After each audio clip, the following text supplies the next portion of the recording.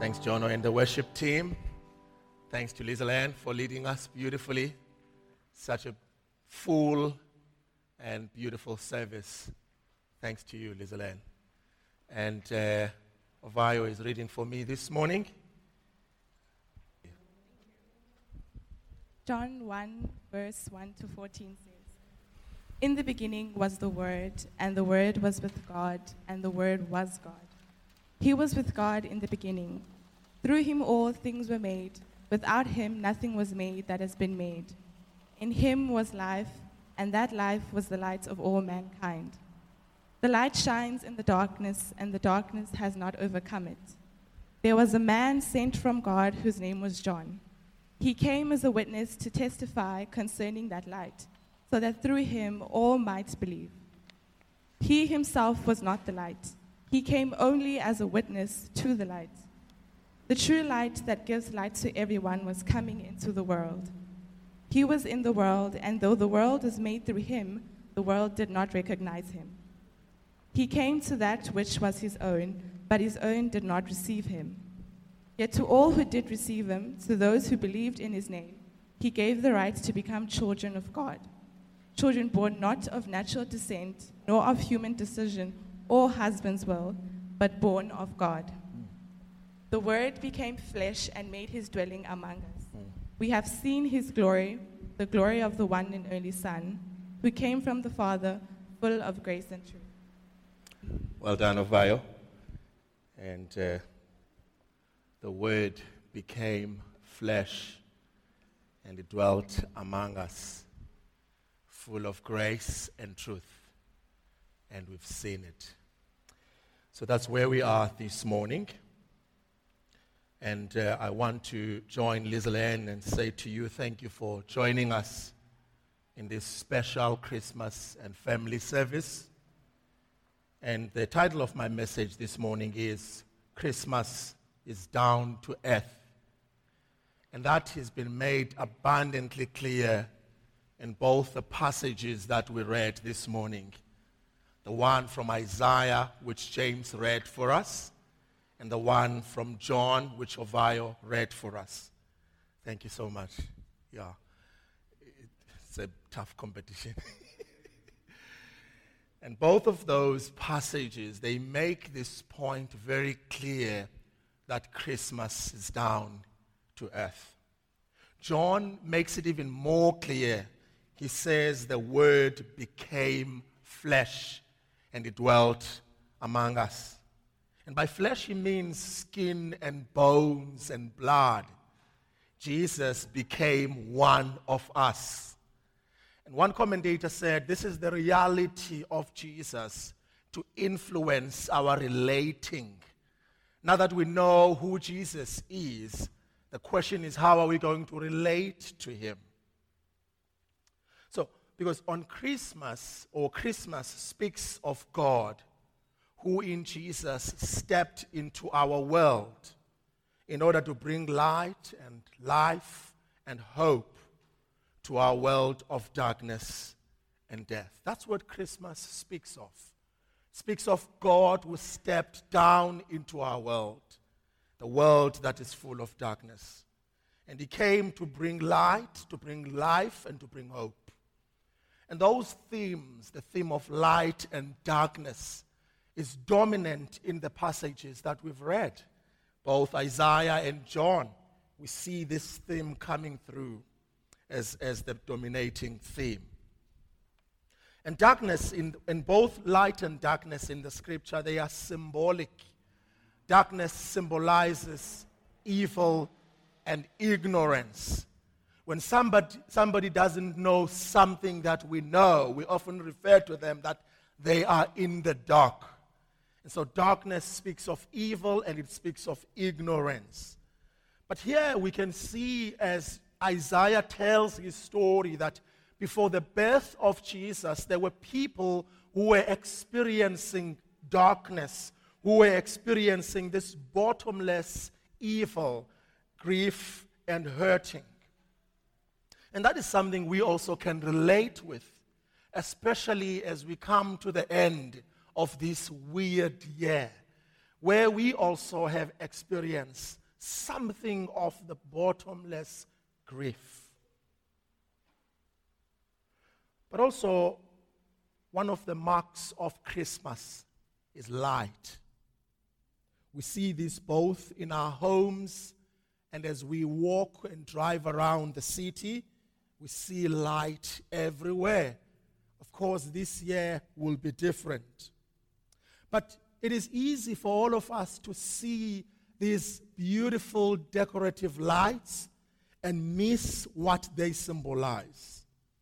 It is easy for us to miss Isaiah's vision of a great light. The people walking in darkness have seen a great light. On those living in the land of deep darkness, a light has dawned. May I ask you this morning not to miss the light of the world, not to miss this great light Isaiah speaks of. As you look in all the lighting in your home and elsewhere, remember that they just symbolizes the most important and big light. But there's something else we do on Christmas. On Christmas, we dress up. We dress up almost everything. We dress up trees, we dress up windows, we dress up houses, we dress up food, we dress up presents. And of course, there is nothing attractive like a pair of socks wrapped in a beautiful paper. And only when you open, you realize that it's only a pair of socks. Somebody is suggesting, is that what I received for Christmas? But let's remember, while we dress up on Christmas, Jesus, the Son of God and King, dresses down. Paul tells us in his letter to Philippians that this Jesus, being in very nature God, did not consider equality with God something to be used to his own advantage or something to be exploited. Rather, he made himself nothing by taking the very nature of the servant, being made in human likeness. He made himself nothing. Not only he made himself nothing, but he was obedient to his Father, even to death, and death on the cross. The most humiliating death. Jesus made himself to nothing. So let's remember that as we dress up on Christmas, Jesus, the Son of God, dresses down. He became dependent to mom and dad for feeding and for cleaning, as it was beautifully demonstrated in Tix's story. He too, like us, he experienced all human frailties. Even though he was young, but he knew what it is to be vulnerable and to be frail. Now, that brings us to the passage that we just read. And it's known as John's prologue. In other words, the opening story of Jesus. But I like to call it John's Christmas story. It is made up of four words that changed the history of the entire universe. The Word became flesh. That's big. I'm not sure if you realize, because it means the eternal God became man. God became something he had never been, without ceasing to be what he always been. Those are the words of David Turner. God became man. C.S. Lewis described this passage which we read as the central miracle of Christianity. And another one, J.I. Packer, calls it the supreme mystery of the gospel, the incarnation. Incarnation means God becoming man. So this is big. It doesn't get bigger than this. This is the game changer in the New Testament. And John is writing for us with an overriding aim of making the case about the identity of Jesus. That's what John is writing about. He wants us to know who Jesus is. This is important for us to pause and reflect on it, especially in this time during Christmas.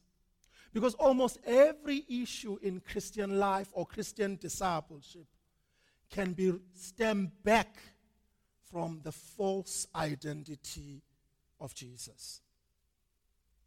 Think of the things that we say when we meet somebody for the first time.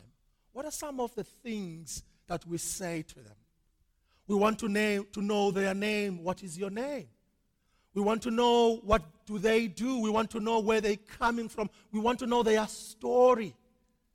And here John answers all of those questions for us of Jesus. So we need to get hold of this, of John's prologue, because it helps us to know who Jesus is. John gives us a vision of Christ, not just a small, narrow vision, but a big vision of who Jesus is. And some of us have a false image of who Jesus is.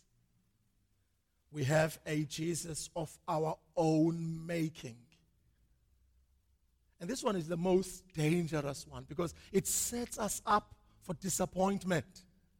When that Jesus of my own making doesn't meet my expectations of him, I become disappointed. I become disillusioned and lose hope in Jesus.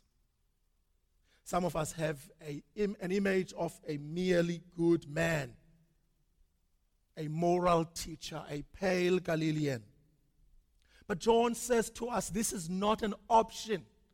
If we get hold of John's prologue of Jesus, we realize those false images of the identity of Jesus are not an option. But instead, John gives us a vision of Christ who is big, who is cosmic, and who fills the whole creation. He gives us a vision of someone who's worthy of our worship.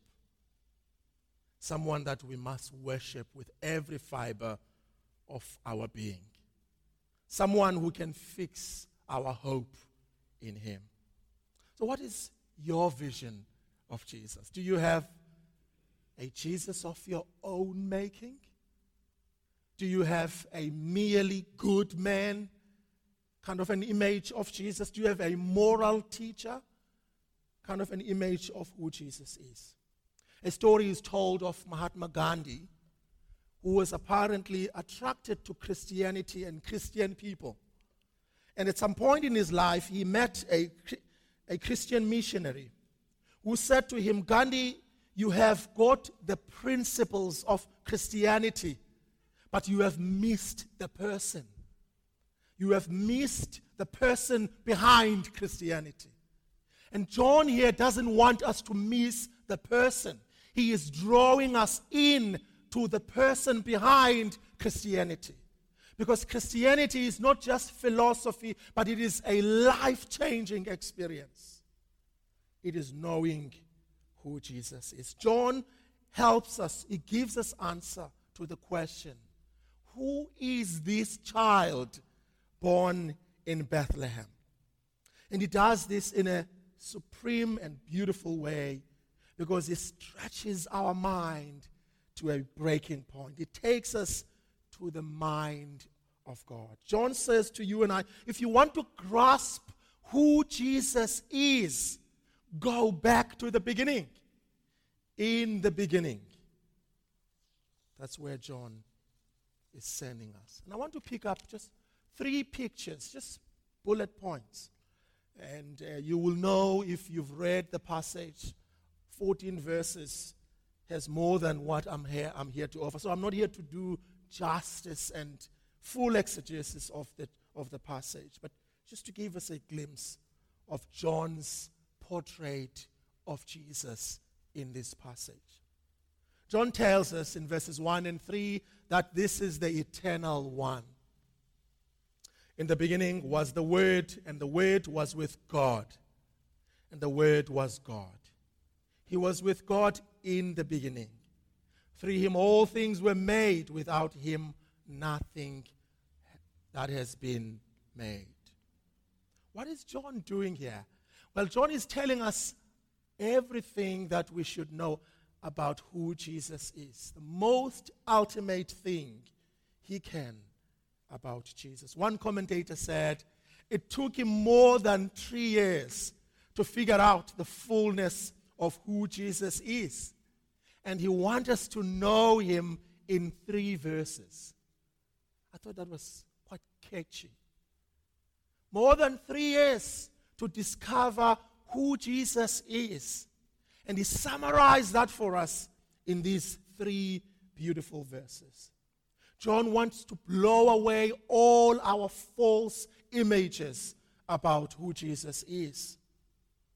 And he chooses this extraordinary phrase, the word, logos. And it's a wise choice because it speaks both to his Jewish and Greek listeners. It has an immediate resonate for both of those audiences. For a Jew, he would remember this from back in the Genesis, in the beginning. And it would remind him of the Word of God. The Word of God that is got creation expression in it, expressive power. And it speaks of the will, the mind, and the working of God from the beginning. It would remind him, a Jewish listener, that in creation, God spoke. And the Hebrew scriptures are full of a speaking God. Not only speaking, but acting God. And so as John tells us, takes us back to Genesis, he wants us to remember this God and go back in his mind and see how he has acted and how he has communicated to us. This is the Word that brought the entire universe into existence. And that Word which was there in the beginning, John is saying to you and I, that Word is here now with us. In the beginning was the Word. And that Word is now here with us. John wants us to know that Jesus was always there. He is before time. One of the church fathers says, there never was when he was not. Nothing was made without him. This should give us confidence. As we put our hope in Jesus, it reminds us that he is the creator. This week I had to pray for someone who is on the other side of the world, who's overseas. And I had to think, I can't just call this person. I can't just communicate. I rely on email and certain time of the day when they wake up. But Jesus is there now. And that Jesus, I can reach to him. This gives us confidence. He is the organizing principle of the universe. He made everything. He was with God, and he is God. And this is the person we meet in the gospel. Therefore, to be a Christ follower, it means to enter into something of a fellowship that exists between God the Father and the Holy and God the Father and God the Son by means of the Holy Spirit. You and I, when we become Christian, we enter in that fellowship. We enter in that intimacy. We become part of that fellowship of the Father, the Son, by the Holy Spirit. It is such a privilege. So this is the eternal one. John wants to remind us. Verses 9 and 11, John doesn't want to give us a romantic picture of Christmas, But he also wants us to know that there is dark side to this. Because in verses 9 and 11, he tells us that he is not only the eternal one, but he is also the rejected one. He doesn't want us to romanticize Christmas. He doesn't want us to domesticate his prologue, his picture of who Jesus is. It's not all comfort and joy. No, there is rejection. There is darkness. There is denial of the person of Jesus. There are those who choose what I often like to call deliberate deafness and deliberate blindness. They deliberately choose to be blind to the things that they should hear, and they choose to see and the things they should hear.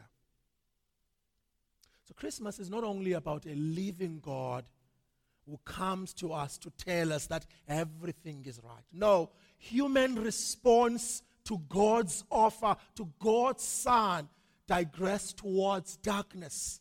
As he comes as the light of the world, people move towards darkness. Verses 9 says, the light came, true light came. But verses 10, he was in the world, and though the world was not made through him, the world did not recognize him. He came to his own, but his own people did not receive him. This is a measure of rejection. It is beyond description. It is an utter rejection of God's light. And it is frightening to think of it, that you and I could say to our Maker, we don't receive your light, your life. We do not know you, and therefore we don't receive you. He is the eternal one. He is the rejected one. And my prayer this morning that there will be nobody who is here who would fall among those people of verses 10, who says to their Maker, to their light and to their life, I don't know you, I don't recognize you, and therefore I don't receive you. I'm walking away from your light and I'm moving towards darkness. He is the rejected one. Verses 14, he is the glorious one. The Word became flesh and made his dwelling among us. We have seen his glory, the glory of the one and only Son, who came from the Father, full of grace and truth. This pre-existent Word, the Creator, became a human being. The stuff of God became our stuff, and he dwelt among us. And the Greek word for it says, he built his tent among us. If you move into a new neighborhood and you decide to build a palace with high walls and cameras and fences, that says something about you and your interest about getting to know the people around you. But if I come and build my tent or pitch my tent in your backyard, that says something about the relationship that we're going to have. Sometime last year, just to give my children an experience of camping, we took a little tent, we put it in our garden. And Apua said, no, you can have fun. I will stay in my bed. But you see, because we had a tent, we needed to keep a good relationship with Apua. Because if we need bathroom and we need water in the kitchen, we're going to need to ask her to open the door and let us in. So the fact that we slept outside didn't mean our relationship was broken. Instead, we needed her more. In case one of the children is scared at night and he wants to go inside and we can be able to say, will you please let us in? And that's the picture here. Jesus did not come and build a palace with high walls and put electric fence on top and cameras to watch who is trying to do anything. No, he built a tent in our backyard so that he can get to know us. That's the picture of John. John wants us to know this Jesus. This is John's Christmas story.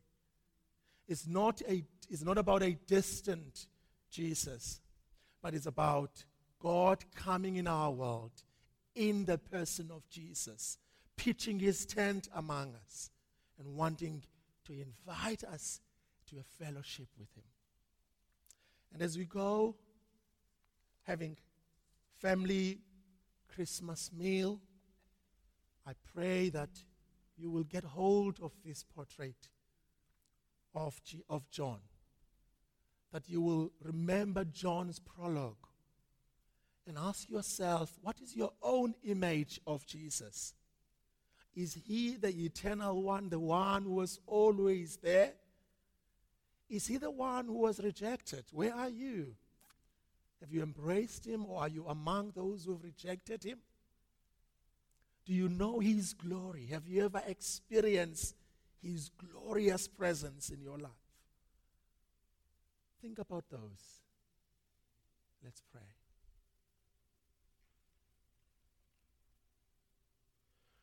Hallowed be your name.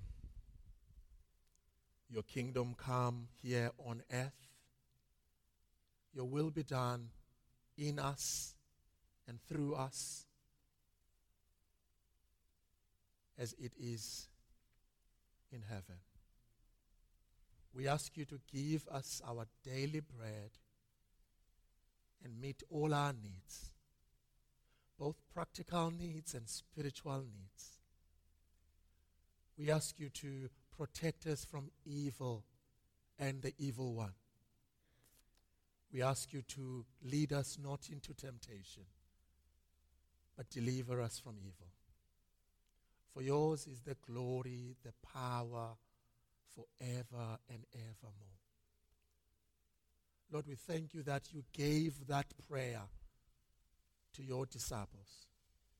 You said to them, this then is how you should pray. You told them if they want to pray in your will, they must pray this kind of prayer. So, Lord Jesus, we want to pray the prayer that pleases you. We ask you to walk with us, to warm our hearts, and to help us to connect with our loved ones, with our families and friends during this time, and to go before us and behind us, and to turn your face towards us. For your name's sake.